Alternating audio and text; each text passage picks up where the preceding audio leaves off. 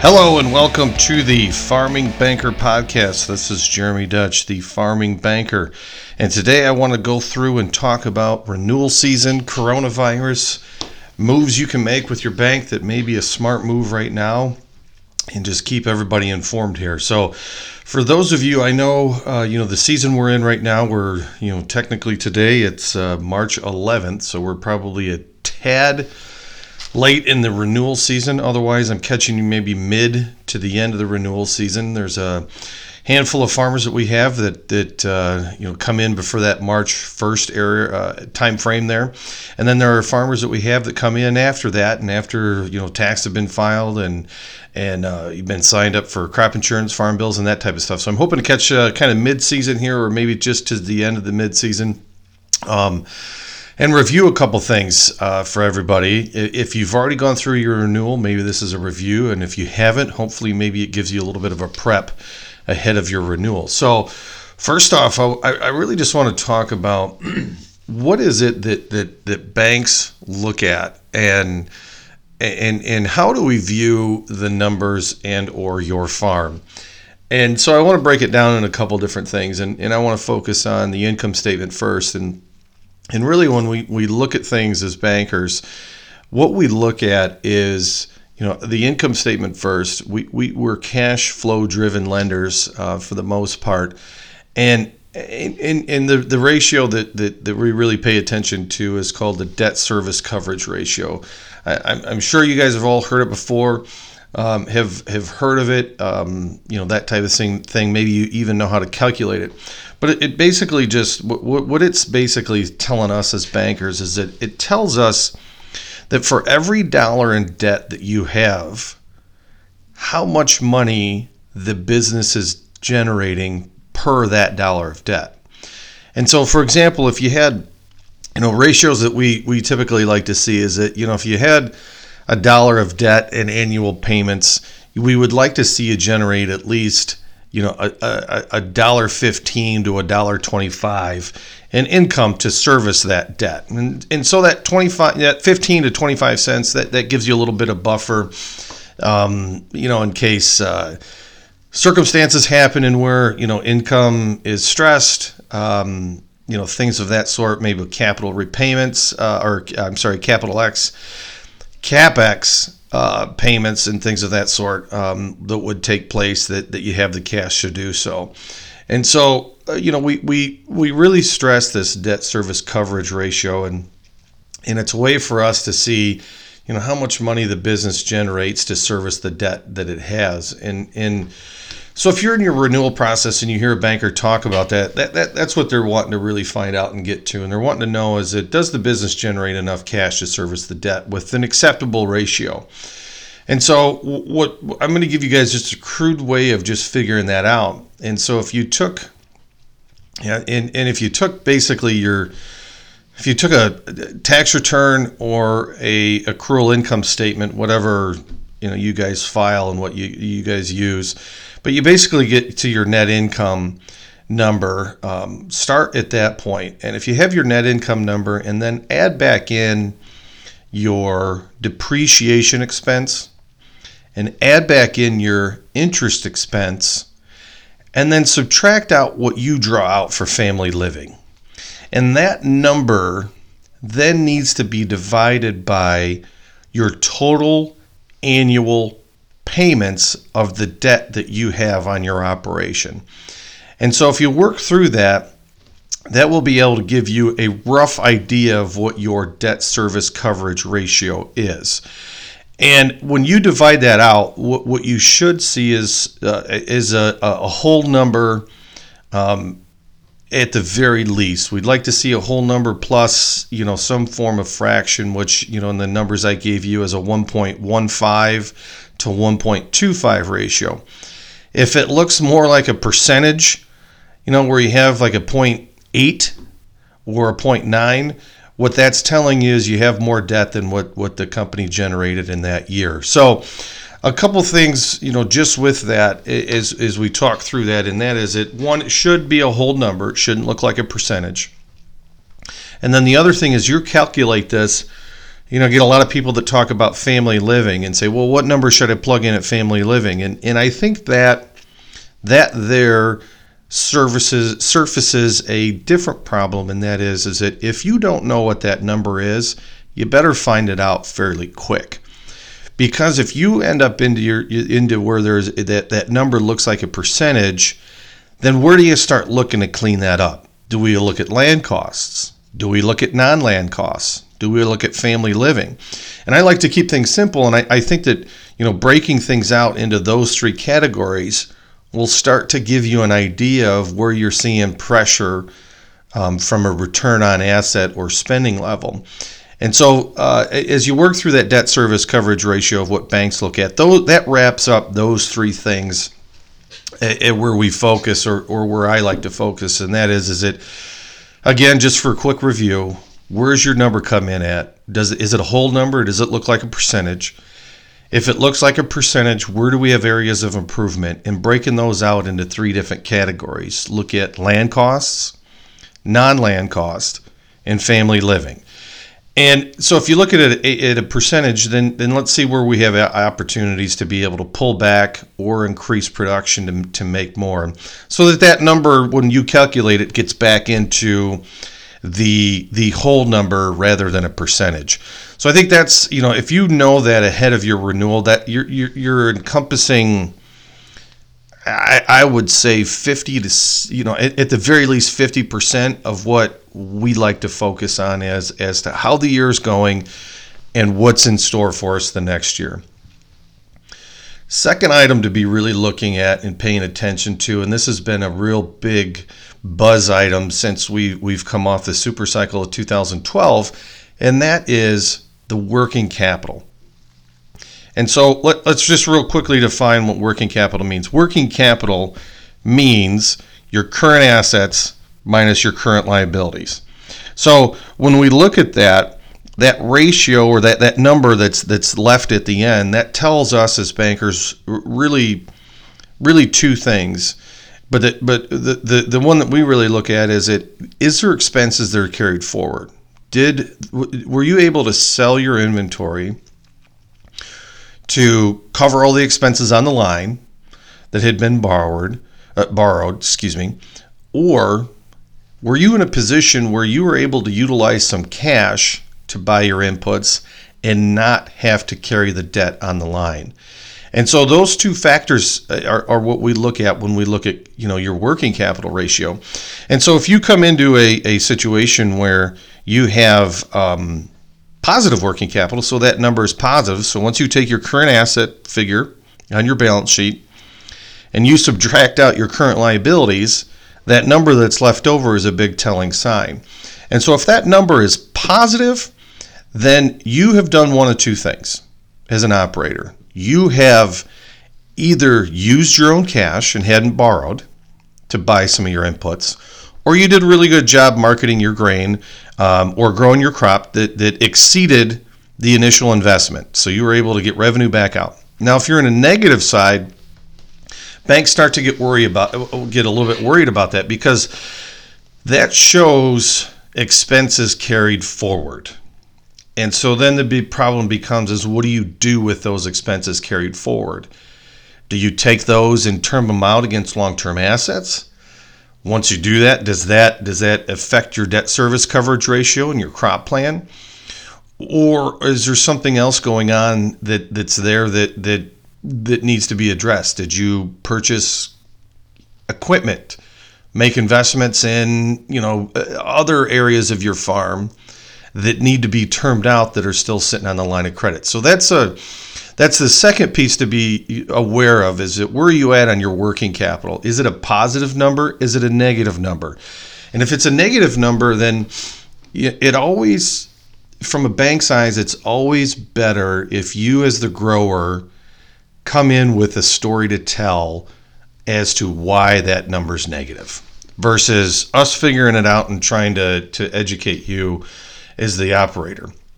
So that would be number two to focus on. So as of right now, we've got debt service coverage ratio, we've got your working capital position, and then the third piece that's really important to us is your equity in the overall operation. and better defined as probably debt to assets. And so what we like to do on that is we like to take your total liabilities, and we take your total liabilities and we look at your total assets. And if you subtract total liabilities from total assets, you will get a net worth number. And that will tell you how much net worth you have, or how much of what you own of your own business.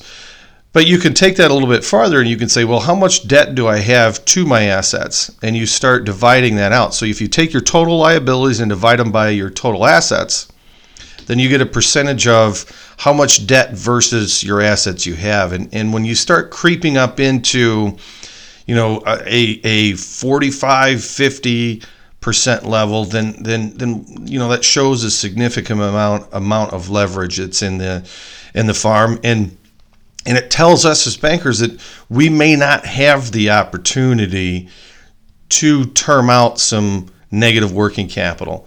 That what we might have to do is take a look at other areas of improvement. And so for you as a farmer and an operator to know those three things and to know how we look at those can help you formulate some form of narrative to the numbers that you provide. And hopefully this helps you, put a frame of mind as to where bankers, where their heads are when they take a look at certain things.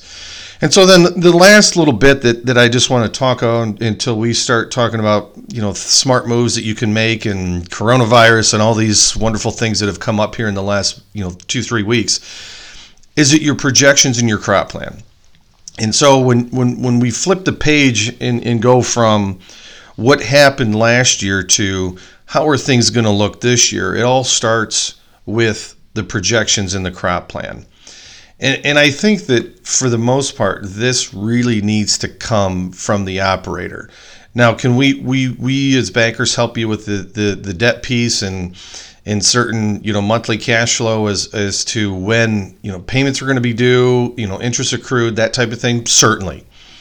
But what the acres that you're going to grow, the dollar amounts in which you are setting as your benchmarks for your grain sales, and then the expenses that you're going to spend on putting that crop in have to come from the grower.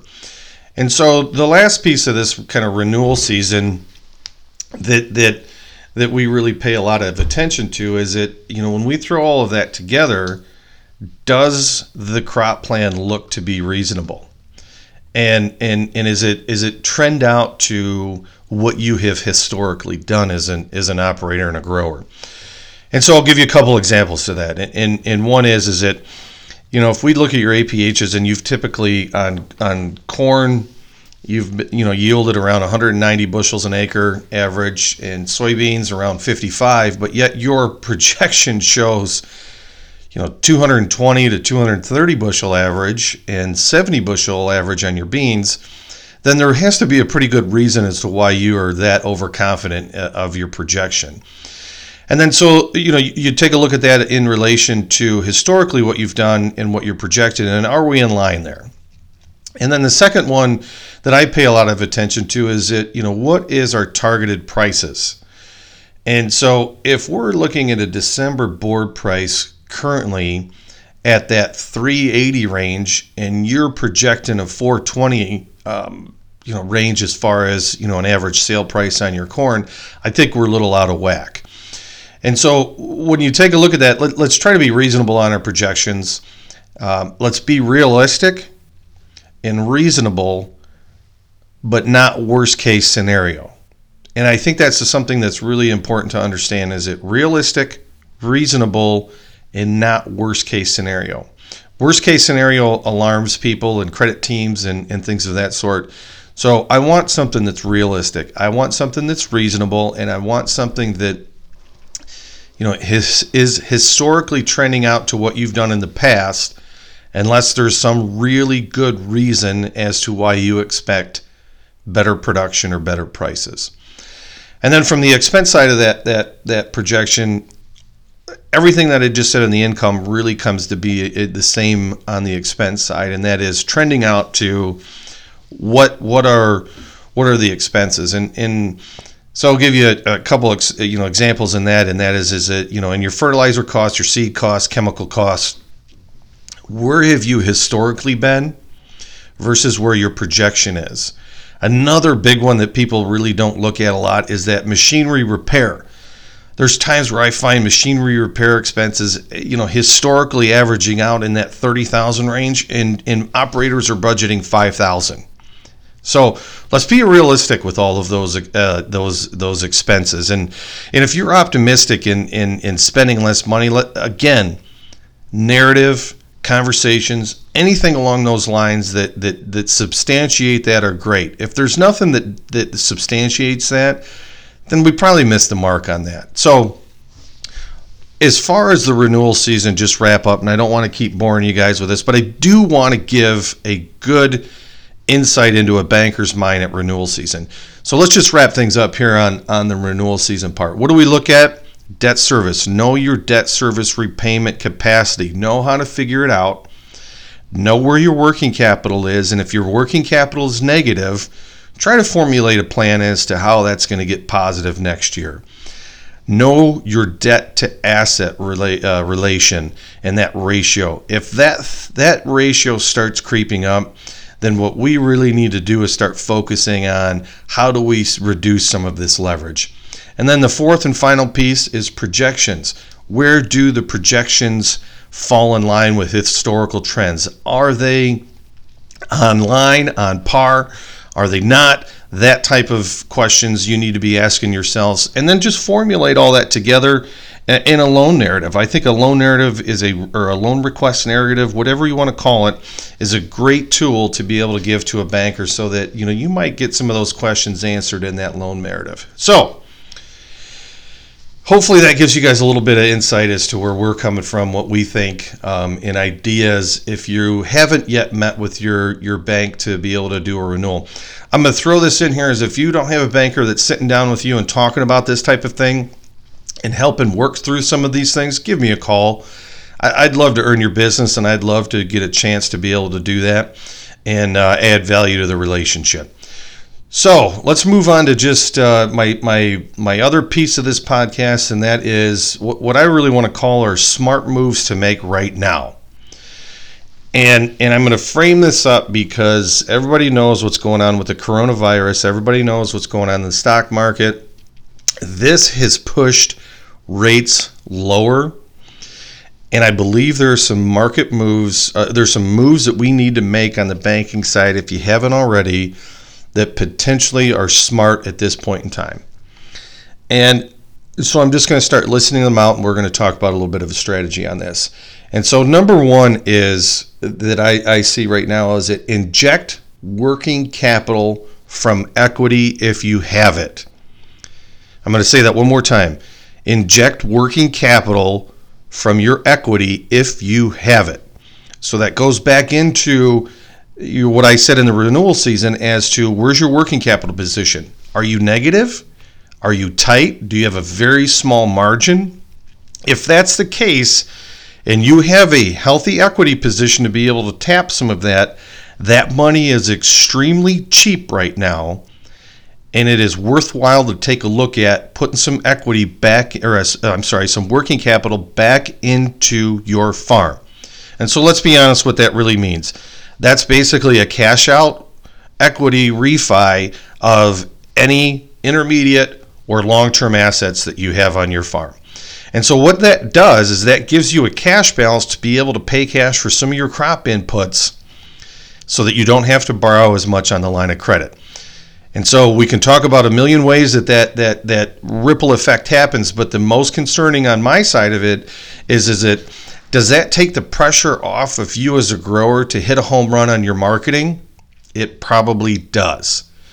So if you're able to pay cash for things rather than borrowing them on your line of credit, then maybe you don't need to make that $4 corn sale or that $9.50 bean sale because your cost of production is lower because you paid it in cash. So, first item, money is cheap right now.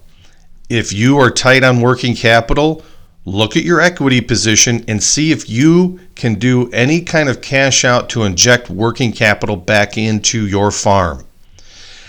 The reason I say this is because we still see pressure with, on our commodity prices. We are still seeing pressure, and we can put that all in perspective of whether that's coronavirus, whether that's trade wars, whether that's demand, whether that's oversupply, whether that's Brazil. You can frame it up in a bunch of different, scenarios, but the fact still remains is that our margins are still tight, and if we can improve our working capital position to not have to hit home runs on the marketing, that takes pressure off you as the operator. So that's first move number one. Talk to your banker about it. See if it makes a good sense for you. If you have a consultant, talk to them. And if you don't have either one, give me a call. We'll work through that together. Second item, and this is really important if you can't make number one work. So second smart move is if you don't have the ability to inject working capital if you need it, then is there a way that you can refinance your existing debt at lower rates to improve your cash flow? So let me say that one more time. If you don't have the equity to inject into your working capital, then let's take a look at refinancing existing debt to lower your annual obligation towards that. And so what will that do? Obviously, that will help you keep some of the cash within your business. And so then if what we're hoping ends up happening is that at the end of the year, you will have to borrow less, or it frees up some cash to, again, do the same thing that we wanted to do in the first recommendation, and that is not borrow as much for inputs. So there's a couple things that out there that you can talk through in partners that we use here, and that is, can you take a look at FSA guarantees? Can you sell those off to Farmer Mac, and get a longer fixed rate? Can you take a 3-year loan and amortize that out to 5 years with reduced interest rate? All of those options, those two options are things that we're really looking at with our growers right now to help improve cash flow. And so when you take a look at all of that, those all drive down to the same point that I'm trying to make here, and that is borrow less for your crop inputs. So again, refinance any existing debt. Do we have opportunities where we can reduce that rate and potentially lengthen a couple years of amortization to help relieve that cash flow need, or debt service need, actually, is really what you should call it. Number 3, and what this really does is, I'm trying to look at number 3 is to try to make your life easier. And how do you as a grower focus on things that you're potentially really good at, or things that you may have more interest in? And so when we look at that, and that is, do we free up your time to focus on other aspects of your business so that you're not spending day-to-day transactions on the banking side?